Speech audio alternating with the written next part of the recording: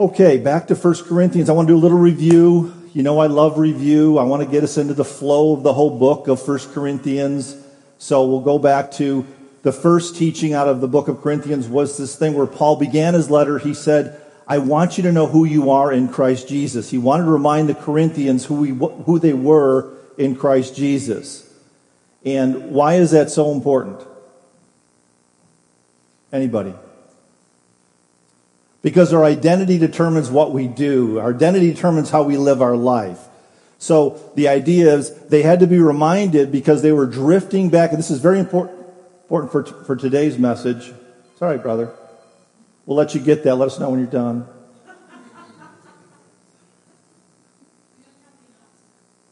Yeah, we have the announcement. Yeah, we need that if we don't remember. So who we believe we are is how we'll live out our life. So this issue of who we are in Christ Jesus, he told them that they were saved by the grace of God, they are being sanctified by the grace of God, and they will be glorified by the grace of God. And he wanted them to put on their identity of Christ. Now, brothers and sisters, we talked about this a few weeks ago. This is a big call for every Christian. This is one of the great battles of the Christian faith because the world continues to want us to identify with the world. It wants us to put on the identities of the world because if we do that, it detracts from the glory and honor of Jesus Christ. So I'm telling you, every day it's a challenge. We have to take off those old worldly identities every morning, take them off, leave them in the closet, and put on those royal robes of Jesus Christ, that we're ambassadors for Jesus. We're ministers of reconciliation. We've been saved by grace. We're being sanctified by his grace, and we will be glorified by his grace. And we're supposed to be going out into this lost and dark world to represent Jesus. And then last week, Pastor Tyler talked about this call to unity within the church. Do you remember that? What are the three ones? One, do you have to get your notes out? One voice, one Lord, one mission. Right? One voice, one Lord, one mission. Or you could say we're supposed to be singing the same song. We're supposed to be following the conductor and make sure you play your part, right? That's what Tyler talked about. Pastor Tyler talked about last week. It's this call to unity in the body of Christ. This call to one voice, this call to the Word of God, which we're going to talk about a little bit today in the text, is really the way we become unified in the body of Christ. See, because if we don't know who we are, if we let the world conform us to its image, then the world teaches independence. Be all that you can be. Get what you can. As Frank Sinatra said, I did it my way. That's the teaching of the world. So if we're not immersed in the Word of God, we will live an independent, self-centered, self-focused life, and we will not be unified in the body of Christ. This is what we talked about Wednesday. This is the language of heaven. We are heavenly creatures. This is not our home. We need to be studying, living, meditating, memorizing the language of heaven so that we're conformed more to the image of Jesus Christ. And I can guarantee you, if we're all in the Word as we should be, we will be unified as a body of believers. Because we will think the same way, we'll talk the same way, we'll love the same way. So if we're having a unity problem, we're having a problem of submitting to the living Word of God. That's what Pastor Tyler talked about last week. Then next, the way I see this is then Paul digs into this a little deeper with the first topic, which is the one voice. He digs into this issue of the Word of God. And what he does is, you'll see, we're going to look at the differences of the wisdom of God versus the wisdom of the world, wisdom of man in the text. I have to read a little funny parable to you to kind of set the stage here. A pastor, a Boy Scout, and a scientist were all passengers on a small plane. The pilot came back to the cabin and said that the plane was going down, but there was only 3 parachutes and 4 people. You heard this before? So there's 3 parachutes and 4 people. The pilot said, I should have one of these parachutes because I have a wife and 3 small children. So he took one of the parachutes and jumped. The scientist said, I should have one of the parachutes because I am the smartest man in the world, and everyone needs me. So he took one and jumped. The pastor turned to the Boy Scout and with a sad smile said, "You are young and I have lived a long life, a full life. So you take the remaining parachute and I'll go down with the plane." The Boy Scout said, "Relax, Pastor. The smartest man in the world just jumped out with my backpack." So, I thought it was funny. But the picture there, the analogy is that's a life lived with worldly wisdom. This man thought he was the smartest man in the world. He lived based on worldly wisdom, and because of that, it leads to death. So that's the analogy. So I want to start off by setting the stage a little bit more with you about worldly wisdom versus godly wisdom. And the question I want to start with is, what is truth? What is truth? Because if we want to understand what godly wisdom is, we need to define the word truth a little bit amongst ourselves. Now, we could say, are there absolute truths? Yes. And in fact, the world would agree there's some absolute truth, would it not? They would say 2 + 2 is 4, and water freezes at 32 degrees Fahrenheit, and there's gravity, and on we can make a list of these absolute truths that the world would agree on. But then there's something called relative truth. You know what those are? Relative means what's true for me may not necessarily be true for you, right? Relative truth. Now, what's amazing to me, people don't see the battlefield of the demons and of Satan, but where do we find all these relative truths in the world? Yeah. So here's where you're going to find them. You're going to find them as it relates to sin. Most of the relative truths, and Tanya said within our minds, they develop these relative truths within their minds, but as you notice, the predominant relative truths deal with sin. Because that's what Satan wants us to do. So what do we see? People is, let's say, fornication, sexual immorality, fornication, adultery, homosexuality, right? Those are things that the Bible teaches about. And so what happens within this fallen world is people have these relative truths. And they will say, well, that might be true for you, that you see that as sin, as you see that as wrong, but I don't. And that goes through countless truths of the Bible as they're minimized, discounted, justified as people live in this sinful lifestyle. So those are relative truths that we see that the world creates. So let me just show you a few verses. Well, help me out with this one. Why did Jesus come? We just sang about this, but why did Jesus come to this fallen world? Why did God the Father send his only begotten Son to this world? Sacrifice. Okay, good. We needed a Savior to fulfill the law. Love. Good. Kevin liked that. Good. Love. What's that? To rise from the dead. To conquer death. Good. Good. Take out all our sins. Great. Way to go, Bereans. What? So the Holy Spirit could come. Great job. You're all right. Those are all good answers. Let's dig into this just a little bit before we get in the text. Then this is Jesus before Pilate. And Pilate said to him, "So you are a king?" Jesus answered. Jesus answered, "You say that I am a king. For this purpose I was born, and for this purpose I have come into the world, to bear witness to the truth." Do you see that? To bear witness to the truth. What does he mean to bear witness to the truth? Well, we know from his life in the Gospels, he came to bear witness to the truth about God, his Father. He came to bear witness to the truth about man and his sinfulness and his depravity. He came to bear witness to the truth of God's holiness and his righteousness. He came to bear witness to the truth about sin and judgment. In fact, we could continue for quite a long time, but let's just sum it up from 2 Peter 1:3. He came to bear witness to everything pertaining to life and godliness.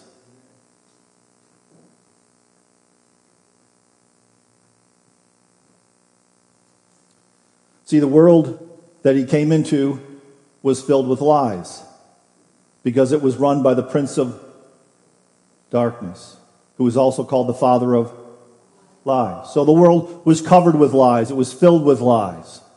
And here comes this bright light, Jesus Christ, to bear witness to the truth. John 1:17 says, "For the law was given through Moses, grace and truth came through Jesus Christ." John 14:6 said, Jesus said to him, "I am the way and the truth and the life. No one comes to the Father except through me." A couple more for you.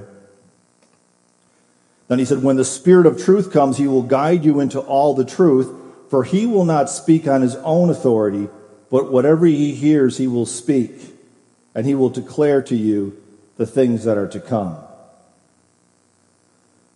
So he's speaking of the Holy Spirit coming, and of course the first work of the Holy Spirit was to work through the apostles to record the very words of who does it say here? The words of Jesus Christ. He didn't speak on his own. He spoke the words of Jesus Christ, and the apostles wrote it down, the very words of God, which is how we got the New Testament. Amen? So these are God-breathed. These are the very words of God. Right? So then what happened for us? Then the Holy Spirit not only helped record all of Jesus' words in the Word of God, but now the Spirit lives within us. So when we come to the Word of God, He illuminates the Word to us. He translates it to us. He renews our minds and transforms us into the men and women of God He wants us to be. Amen? So it's truth, the truth of God. And then what does it say here in John 17? Sanctify them in the truth. The Word is truth. So we're either conforming to the world or we're being transformed by the living Word of God, made more into the image of Jesus. And then he says, and you'll know the truth, and the truth will set you free. Isn't that amazing? I mean, isn't it true, brothers and sisters? All of us were in chains of slavery before Christ. Amen? Now, we were deceived in different ways. We were engaged in different sinful behaviors. But the chains that held us were the same because the chains were the lies of the evil one. Right? These chains were just lies of Satan telling us if we did this, drank that, ate this, whatever it was that we were engaged in, that we would get something that we wanted, love, joy, or peace. And those lies were just leading us slowly into our own death. They were lies. The truth sets you free. And what's hard about it for us is that when you come to, as what we're going to talk about today in the teaching out of 1 Corinthians, is that the Word of God does not make sense to natural man. It's not logical, reasonable truths for man in this fallen world.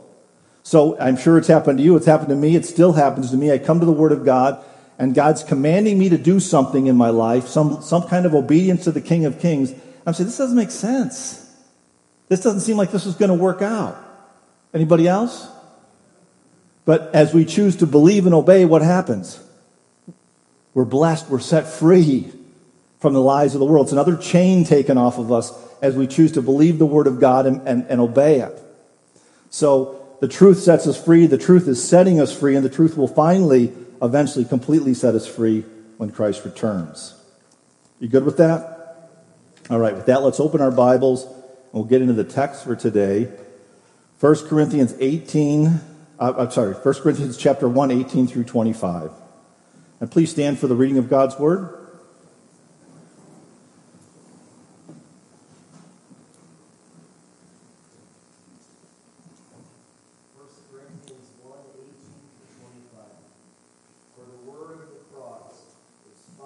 To those who are perishing, but to us who are being saved, it is the power of God. For it is written, I will destroy the wisdom of the wise, and the discernment of the discerning I will thwart. Where is the one who is wise? Where is the scribe? Where is the debater of this age? Has not God made foolish the wisdom of the world? For since, in the wisdom of God, the world did not know God through wisdom, it pleased God through the folly of what we preach to save those who believe. For Jews demand signs, and Greeks seek wisdom, but we preach Christ crucified, a stumbling block to Jews and folly to Gentiles.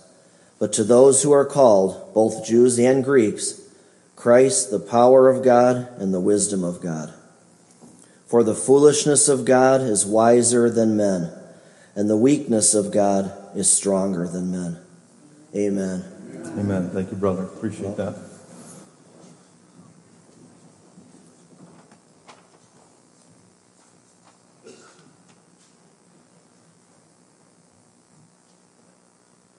So let me set the context up a little bit with you, and then we'll jump into the text for this morning. But the word philosophy is really, philosophia is really lovers of wisdom. That's what that word means, lovers of wisdom. And that's really who Paul's addressing here, because the Greeks of Corinth loved philosophy. It was an idol for them. And by the time the Apostle Paul wrote 1 Corinthians, there was approximately 15 parties, 15 sects. We could call them 50 denominations of philosophy. That was like the religion of the people. So what would happen is there would be, and what they talked about, these different leaders, they would talk about the origin of life, the meaning of man, life after death, what all the different gods of Greece meant, which ones they should worship and how they should worship them. So it was like a religion. And so they would get together and they would debate. These different philosophy sects, these groups, these denominations would get together and they would debate philosophy, the origin of man, the meaning of man, and all the rest of this. And whoever had the best argument, they would win more converts to their denomination. Are you with me on this?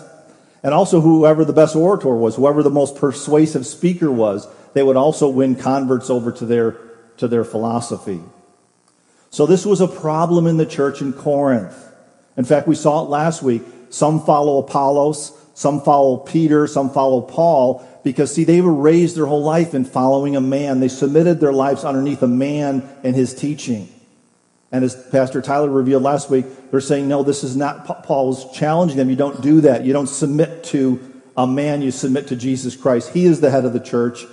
Pastors are just temporary under-shepherds of a church.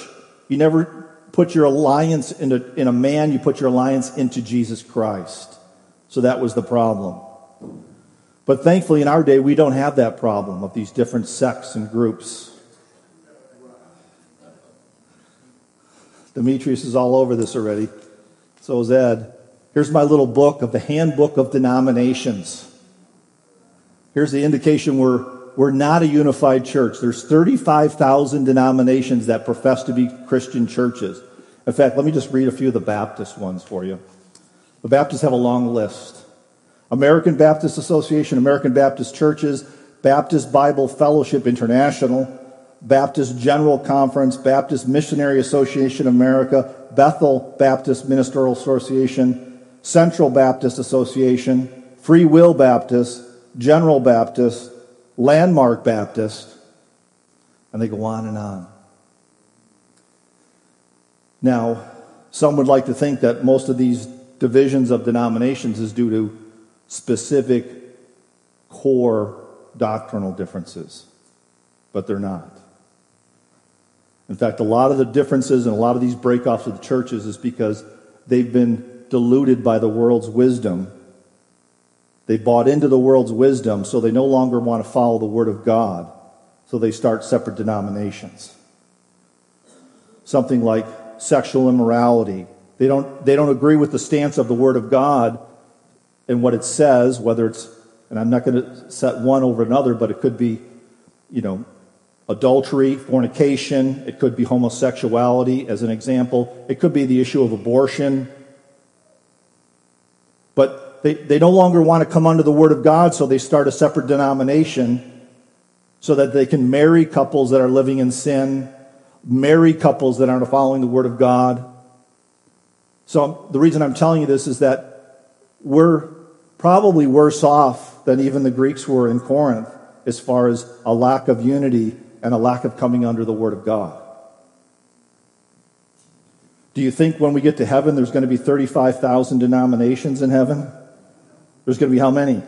One denomination.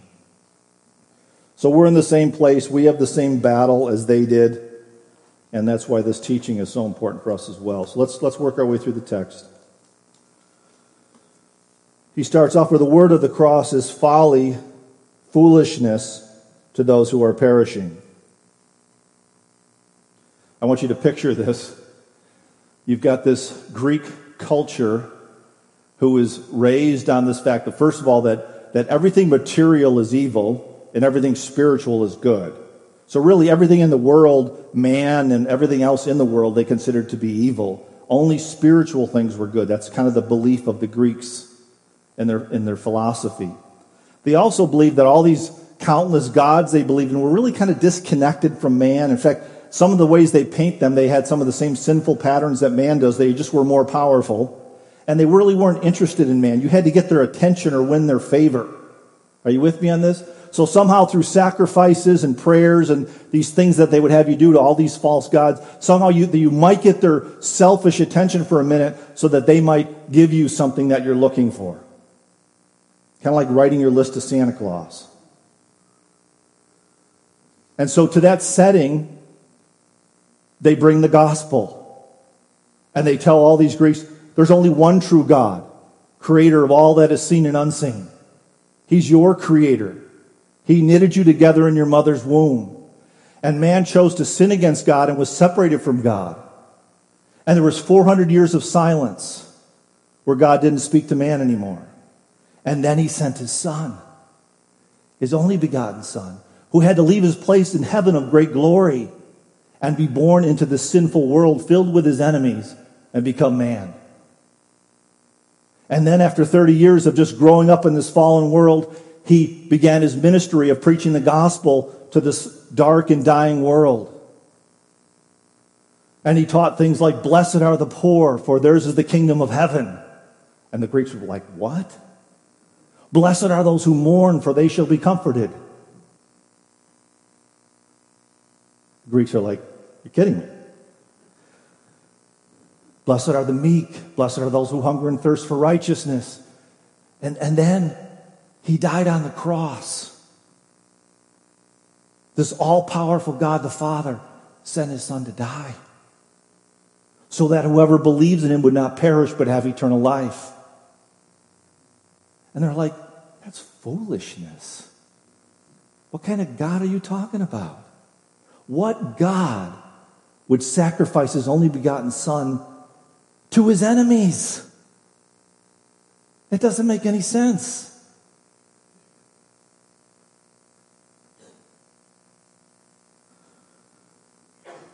So it's foolishness to those who are perishing. Let me tell you, brothers and sisters, it was foolishness to us when we were still perishing. How many times did you hear the gospel? And you said, oh, that's good for you. Peter didn't believe the gospel. When Jesus was telling him he had died on the cross, Peter said, it's not going to happen, Jesus. Stay, I got this. We're not going to have. And what did Jesus say? Get behind me, Satan. This is the plan of my Father. This is going to happen. So you see what it says next in the gospel is foolishness to those who are perishing. But what does it say next? But to us who are being saved, it's the power of God. It's a supernatural awakening from God. Only God can open our hearts and minds to the gospel. After Pentecost, Peter goes, okay, now I got it. I understand. The Spirit's living in me. I understand. So the only way anybody can understand the gospel is through the power of God. He has to open our hearts and minds to the gospel. Amen? So that's what he's saying here. He's telling them that the ways of the world will never figure out the gospel. You can't figure it out. It's a supernatural work of God. That's what he's telling them. And I think we've all experienced this reality. Amen? Have you ever shared the gospel with a lost family member, friend, co-worker? I pray you do that often. But what is some of the responses? Most of the time I've received, that's good for you. They're polite, but they want nothing to do with it, right? It's foolishness to them. I'm going to take my chances. I'm going to do life my way. Only God can open their hearts. But praise God, I hope that there's been times where you shared the gospel and someone starts to tear up. They see their sinfulness and they repent, right? And they're born again. If you experienced that, I pray you have. By the way, I just did a little math this week. we think it's so insignificant, but let's say throughout our whole life we're faithful, we share the gospel with countless people, and out of all the hundreds of people we share the gospel, 10 get saved. Do you know, if you do the multiplication, that those same 10 people lead 10 people to Christ, and then those 100 lead 10 to... By the time you get to heaven, there could be 1,000,000 people in heaven that were saved through those 10 that you talked the gospel about. It's an exponential growth in salvation. That's what happens. So you think your work's insignificant. If you save 1, there could be 100,000. If you save 10, there could be 1,000,000 by the time we get to heaven. Pretty significant. Wouldn't that be a great greeting in heaven? You get there's 1,000,000 people say, hey, thanks for sharing the gospel with us. So, but the reality is it's a supernatural work of God, and there's nothing we can do but be faithful in sharing the gospel with a lost and dying world and trust that God will save those that we speak to. And then he goes on here in the next verse. Look what he says here. For it is written, I will destroy the wisdom of the wise, and the discernment of the discerning I will thwart. Do you see that? He's really quoting this verse here, Isaiah 29:14, which says, therefore once more I will astound these people with wonder upon wonder. The wisdom of the wise will perish. The intelligence of the intelligent will vanish. Let me just say this to you in our day. It's known as the information revolution that we're living in. We have more information than any other generation before us. For some of you young people, you may not understand this, but when we were younger, some of us old people, we wanted to know something. We actually had to look it up in a book. If your family had the book of encyclopedias, Todd just mentioned, the world encyclopedias, anybody relate to those big books? If you wanted to know something about something, you had to go. If you had those, you'd go down in your basement and you'd dig up a world encyclopedia, all alphabetical, and you'd look up a topic. Sometimes they had pictures in there as kids. It was awesome, right? And if you didn't have world encyclopedias, I had a season of my life where I grew up in poverty. Where did we have to go? The library. So you really had to want to know something to find something out. You had to look up a book and check it out and read it. Today, if I'm sitting around a family dinner on Sunday, we say, hey, do you know what this is? Yeah, that's Wikipedia. That's this and that. It was 12,000 years ago and blah, blah, blah. We're in an information revolution. We have more information. We know more about science. We know more about the human body. We know more about psychology. We know more about space than ever before. And you can see that it's really changing our world. Not. We still have wars. People are still starving. Right? There's still crime going on. People are still being murdered. People are still being raped. People are being used. There's still sex trafficking. I go on and on. The world's not a better place. In fact, if you look at the analytics from people like Dr. Bennett, it's getting worse, not better in most areas. Because the solution to the world's problem is not information, it's transformation. The only way this world's ever going to get better, that's why he says he goes, the wisdom will perish, the intelligence will vanish. It's never going to solve your problems. You have a sin problem, not an information problem. And this quote from Isaiah really is talking about the final truth of this will be at the return of Jesus Christ. I want you to picture this with me. Everybody's gathered before this great throne of Jesus Christ, and people think, well, that'll be my day in court. No, it will not be your day in court. Because at that moment when we stand before Jesus Christ, there will be a revelation within all of us, and we will all realize that we're guilty before Jesus Christ. And every tongue will be silent except for the fact that our knees will fall to the ground. And what will we say? Yeah, forgive us would be good. Jesus is Lord. Thank you. Jesus is Lord. So at that moment, everybody that thought they were so smart, like the guy that jumped out of the plane with the backpack, the scientists, the PhDs in psychology, and all the rest of these worldly, it'll be perish. It'll be gone before the throne of grace. And that's what Paul's talking about here. You all doing okay? So then he gives us 3 illustrations. Look at this. 3 illustrations of people of their day, which were the brilliant scientists and the PhDs in psychology. He says, where's the one who is wise? That is a reference to the Egyptian wise men, the soothsayers, the mediums, and the wizards. He goes, where did their great wisdom lead them? total defeat and destruction. Total defeat and destruction was where their great wisdom led them.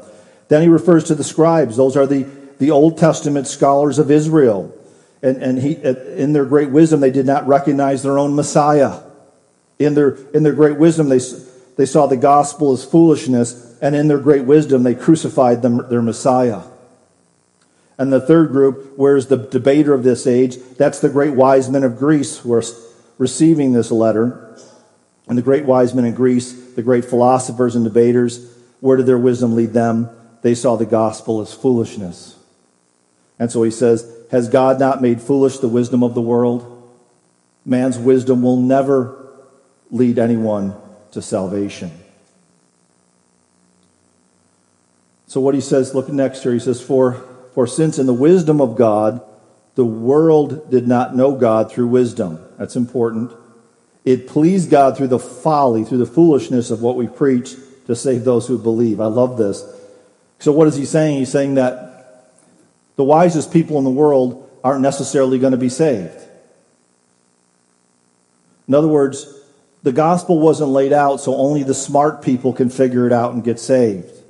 In fact, my gospel is so simple that a child can understand it and be saved. That's the point of it. So, if you sit down with a child and talk to them about sin and stealing a cookie or lying to mom and dad, you can see the convictions of the laws written on their hearts, that they can sense that it's really wrong before God. And even a child can understand that and come into a saving relationship. Isn't it wonderful that the gospel is for all those who will believe? And then he finishes up here, he says, For the Jews demand signs and the Greeks seek wisdom. We preach Christ crucified, a stumbling block to the Jews and folly to the Gentiles. The Jews were always looking for more miracles. So the gospel was a stumbling block for them. That Jesus had healed everyone of everything. The blind could see, the lame could walk, the lepers were cleansed, he rose the dead. And his ultimate miracle was, he says, I'll be like Jonah, you're going to crucify me and bury me, and on the third day I'll rise again. And that happened too. They still didn't believe. They didn't believe because they were trusting in worldly wisdom. They had been told from generation to generation that when the Messiah comes, he's going to sit on David's throne. And they were waiting for him to sit on David's throne and restore Israel to its glory days. So when they told him the gospel that Jesus came to die on the cross, that was considered a curse to the Jewish people. There's no way our Messiah would die on the cross. He's going to sit on David's throne and return this to glory. Even though they knew Psalm 22, they knew Isaiah 53, they knew that the Word of God clearly talked that there was a suffering Messiah that was coming to die for the people. But they read those scriptures through their own worldly wisdom and refused to believe them.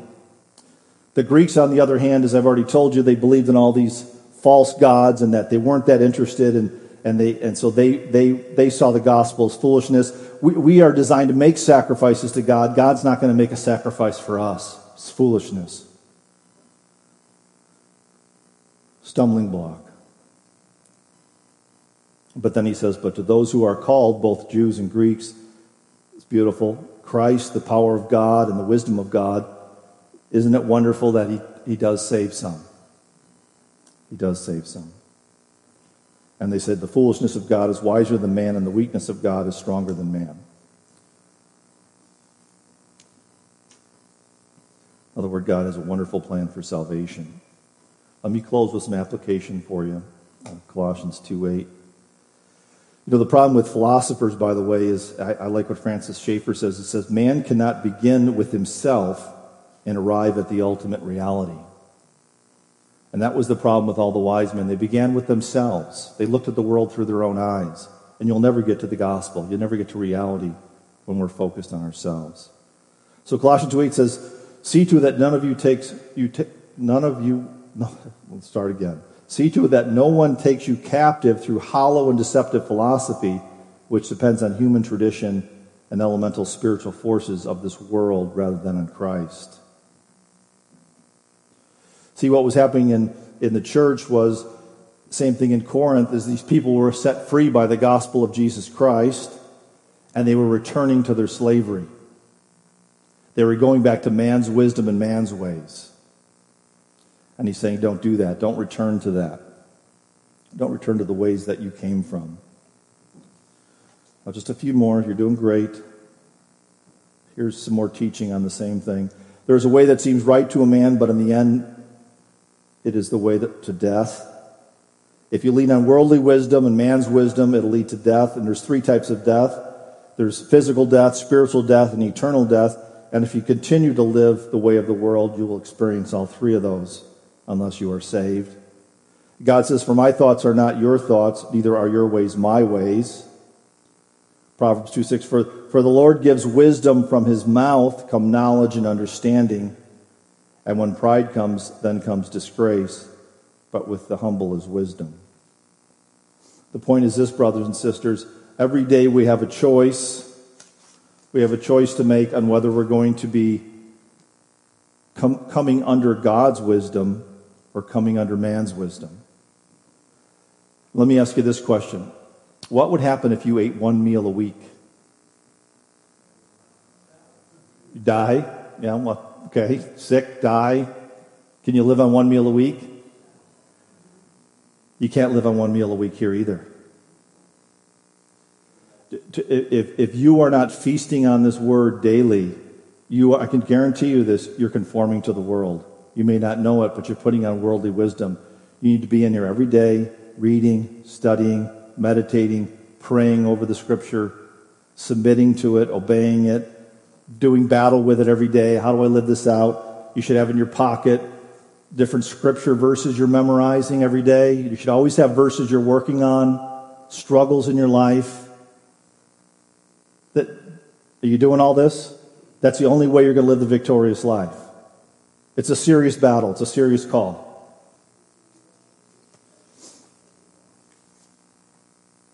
Let's pray. Father in heaven, we thank you for this day. We thank you that the Oasis Church is returning. We hold up all of our dear brothers and sisters that are still battling loneliness, quarantine. And we pray, dear Father, that you would convict each one of us in the depths of our soul, that we'd be men and women of the Word of God, that we would not trust in man's wisdom, but only in your wisdom. Help us to live in your word and become what you want us to be in Christ Jesus. Pray this in his name. Amen.